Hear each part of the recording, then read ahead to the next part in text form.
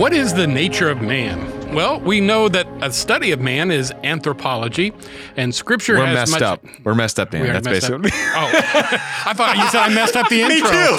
What's happening? You messed up already? I mean, just the answer. So what's the nature of man? We're really messed up. Okay, It's bad. okay. Next episode. It's all bad. Well, I determined before we started this episode, I'm going to be your host today. I'm going to be your interviewer. You're going to be the interviewee because this is way too complicated for me. No, it's And not, the- Dan. and You know have, what? I'm the practitioner. You're the expert. Can I say everything I'm going to say today? You're going to be like, oh yeah, totally. These are yeah. no-brainer kinds of things. I'll say a lot of things under my breath. That won't be one of them. What I want is some really good Danisms. I want some Dan opinions today. Well, those are free.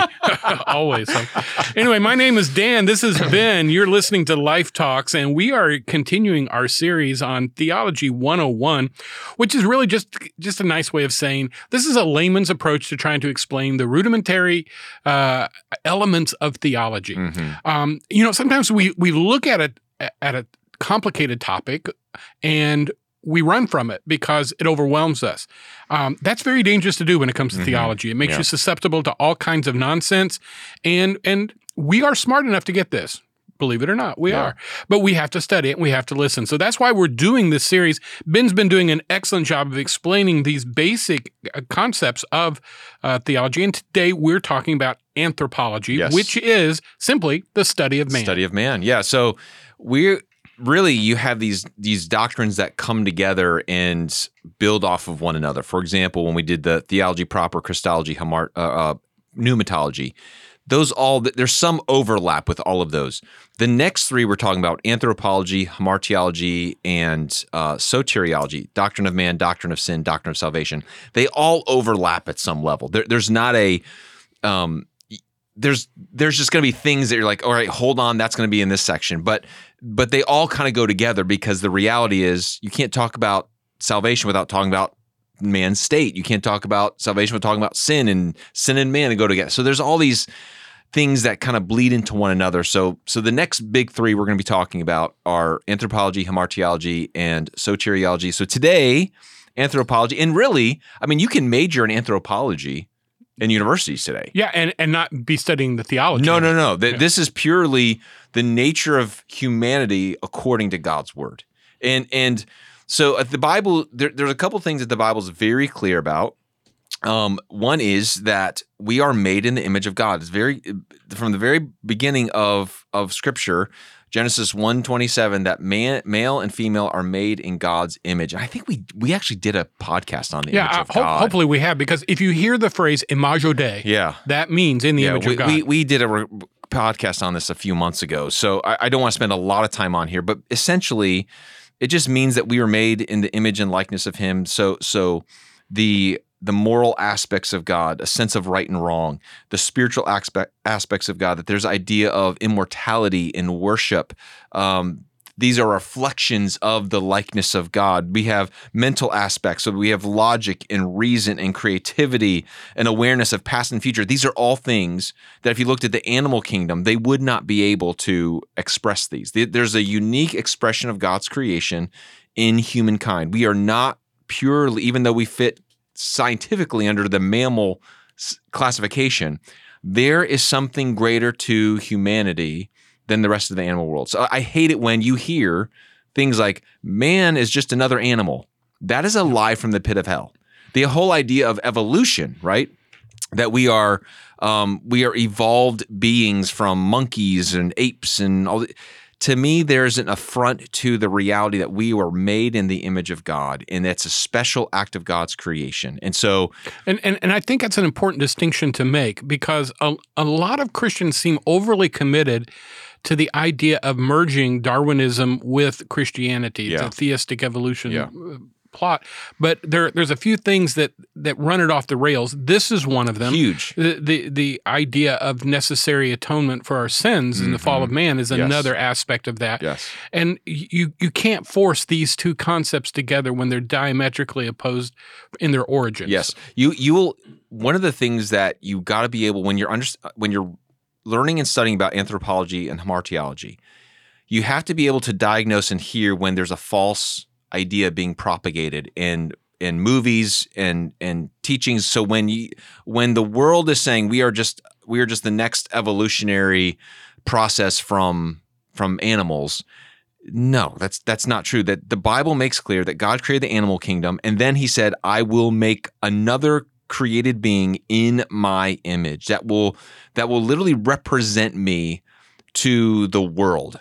And so that's what's so unique about us. And so you never see this sense that you never see dogs or cats pondering about what their purpose and meaning in life is. You never see them saying, I'm going to, thinking about their past, their future. There is a uniqueness to the human mind and soul that is truly a reflection of God's creative work. And so moral aspects, spiritual aspects, mental aspects, relational aspects, the idea that we can relate to one another. We have feelings of love. We have feelings of betrayal. We have feelings of care and concern. Competition, yep. Compassion. These are all reflections of the likeness of God. Remember, we talked about the incommunicable attributes and the communicable attributes. These are all things that make us as human beings, it's possible for us to feel and to reflect these things. So when we talk about the image of God, we know that at the original created state that we were able to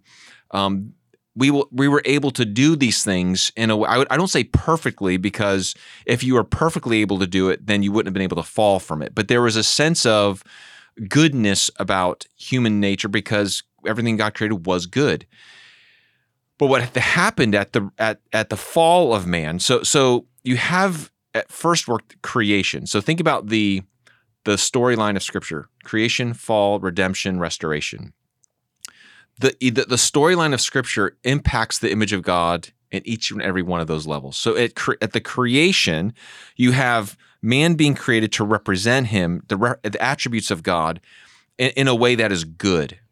But at the fall of mankind, when man sinned and rebelled against God's law, what happened is the image of God, and I love how, what's his name? I took a theology class from him, Norman Geisler. I actually took Norman Geisler for anthropology, hamartiology, and soteriology. So a lot of the things I'm sharing with you are things I took from his class. But I loved his saying. He said, the image of God was effaced but not erased. And I think that there's a sense there that some Christian tribes almost want to make the image of God like it's gone, it's completely gone. No, we still are able to do the things. We still have a sense of right and wrong. Mm-hmm. We still have a sense of immortality and worship. We still are able to reason and have an awareness of logic and creativity. Like there are all these things that we still are able to have, but they become corrupted. We're not able to do them perfectly in a way that honors God. We use the image and likeness of God in us to actually for our own benefit. So the fall has distorted the image of God in man. What Jesus came to do in the perfect likeness of God was to restore, to actually to win back. There was a progressive recovering in God's image. So that's why when the New Testament talks about us being new creations in Christ, there's this idea of that we're recovering the image of God that He always wanted from the very beginning. But it's not perfect yet. We haven't attained the type of image of God that is we no longer have desire for sin. But eventually, at the full restoration of all things, the image of God in us will be perfected, and we will be able to now think and act perfectly the way God has ordained us to. So that's this storyline of God's image. It was good at the beginning. It became effaced. It became distorted at the fall. It became recoverable at salvation, and it is fully restored when Jesus returns. So that's the doctrine of the image of God. All right. All right. So one of the great questions then that comes about the uniqueness of man as created in the image of God is the presence of a soul. Yeah. And one of the great mysteries, I think, for theology is there a store soul somewhere in the universe?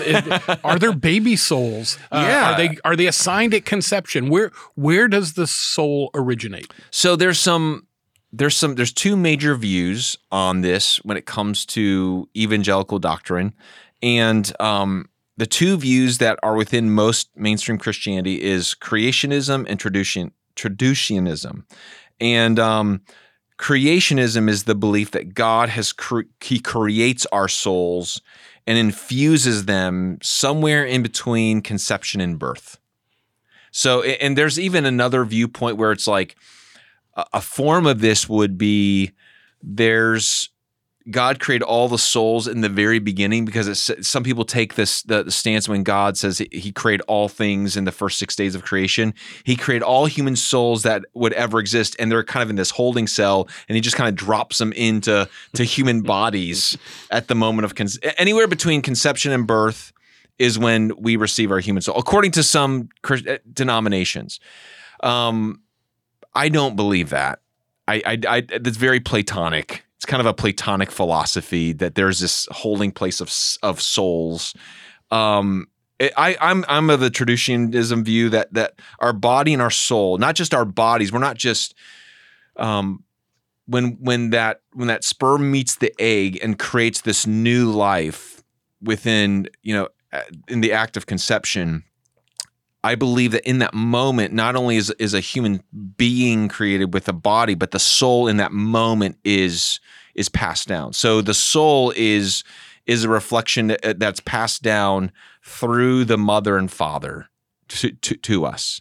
That's why you will see the personalities and aptitudes that are a reflection of both mom and dad. It's not just physical characteristics; it's also personal and soulish characteristics that are reflected in children as well. So I believe, even though you can get away with being a Christian and believe in the creationism view, I don't believe there's much proof of it, because I think that's a main point of the doctrine of the virgin birth, is to say you needed to have, and we talked about this in one of our previous episodes, you had to have a new Adam, right? Where that was a soul that already existed, it was a unique creation, but otherwise, I think we get our souls from our parents. You have questions? Oh, I've got questions. But I also know how many minutes we've got left in this. Well, what's the question? Well, biblical basis. Yeah, so I think this goes into some other we'll touch on this later when it comes to where our sin nature comes from, okay? But really, when it comes to us, the idea of where we get our sin nature is either federal headship or seminal headship. Federal headship is the belief that Adam was our representative, and when he sinned, we sinned because Adam was our representative.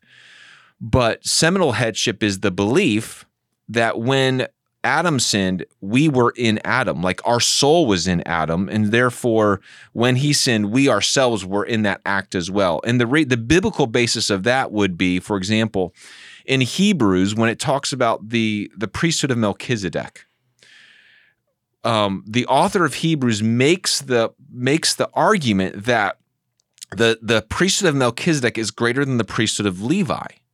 The Aaronic priesthood. Why?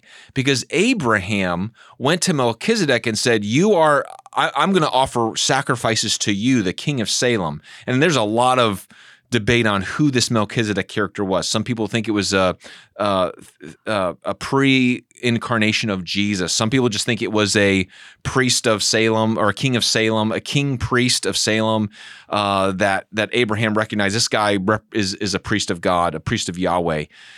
But the whole point of the argument of Hebrews is this: Levi was in Abraham when Abraham offered offerings to Melchizedek. Literally says he was in him. Therefore, when the greater priesthood is Melchizedek, and when it says Jesus is the greater priest than Levi, that means it's because Levi was in Abraham. So there's this biblical understanding of we are inside our forefathers. Our soul is in them, or is at some point down the line, and that's the biblical proof for it. Okay. Is that good enough?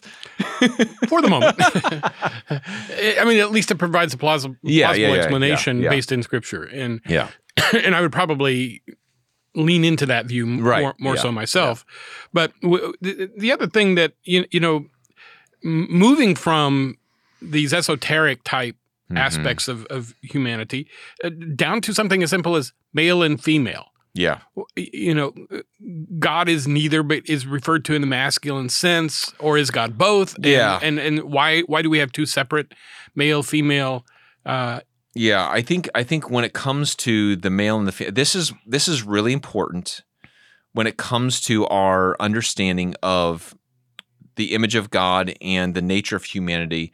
I think what you see is that the Bible makes very clear from the very beginning, Genesis 1:27, that it says male and female are made in the image of God. Chapter 1. There's this description of creation that is different than the description of creation in chapter 2. I'm not saying there are two separate. They're not two separate accounts. They're two perspectives of the same account. Does that make sense?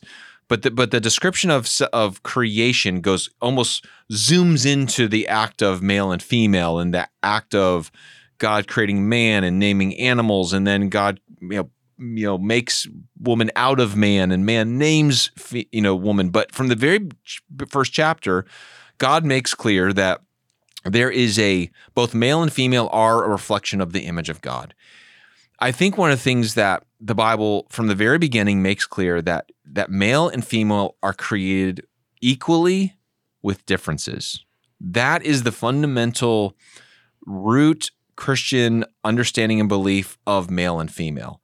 I think it's important today because most cultures today will do things to pit male and female against each other. For example, ever since the beginning, I mean, you go to the 4th chapter of Genesis, and what do you have? You have men who are dominating over women. For example, the first polygamist is a descendant of Cain. He has 2 wives. Well, why would you do that? Because it's a perversion of what God originally intended. Man shall leave his father and mother, and the two shall become one. So it's this idea that there's already a perversion has been introduced into the created order. So differences but equal, I think, are really important. Again, that's the way God intended. One man, one woman coming together in oneness as a reflection of God's oneness, Trinity. But there are differences that there are. It describes female as man's helper, and it's the Hebrew word for Ezer, or the Hebrew word is Ezer. And it's interesting that it's translated helper in the Hebrew.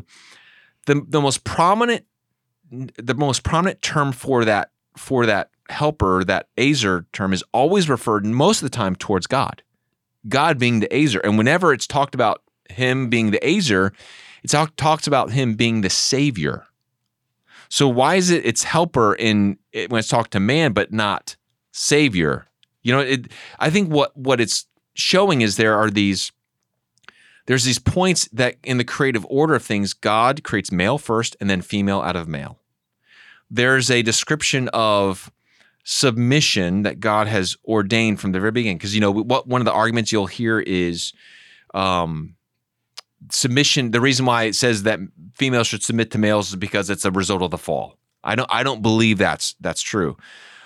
I think what God is showing in the description of both male and female is that there's a role and a distinct role that they each play for one another, and women need men and men need women in their life, which I believe this is why this argument or this discussion on gender fluidity and sexual homosexuality is wrong, because it goes back to the very nature of how God created the world. And the moment that sin came into the world, perverting that one man, one woman ideal, ends up distorting the way it should be. And so now it's men abusing and really dominating over women. And God predicted this at the moment of the fall. He said, this is what's going to happen. There's going to be conflict between male and female.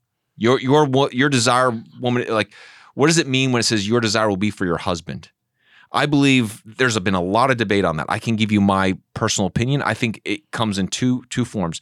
I think women will try to influence and dominate men, and they will try to manipulate men because of what they want. And I think men are going to be subservient.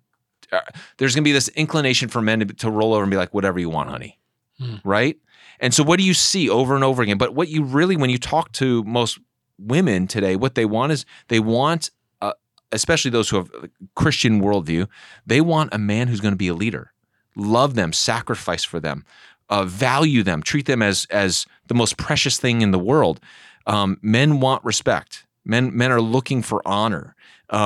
These are ingrained in us, and it's when the fall was introduced, when sin was introduced, it just distorted all these relationships. And so these are all things that entered into the world of male and female. So I know we're running out of time. Yeah, and quite honestly, there's so much more to unpack in that. You could almost do a whole episode on just those things, and we should. Yeah. Because I think, in Satan's vast agenda, he wants to make these kind of things confusing and cloudy because they separate us from the Imago Dei. They separate us from original intent. Yeah. They separate us from the things that God had in mind at creation.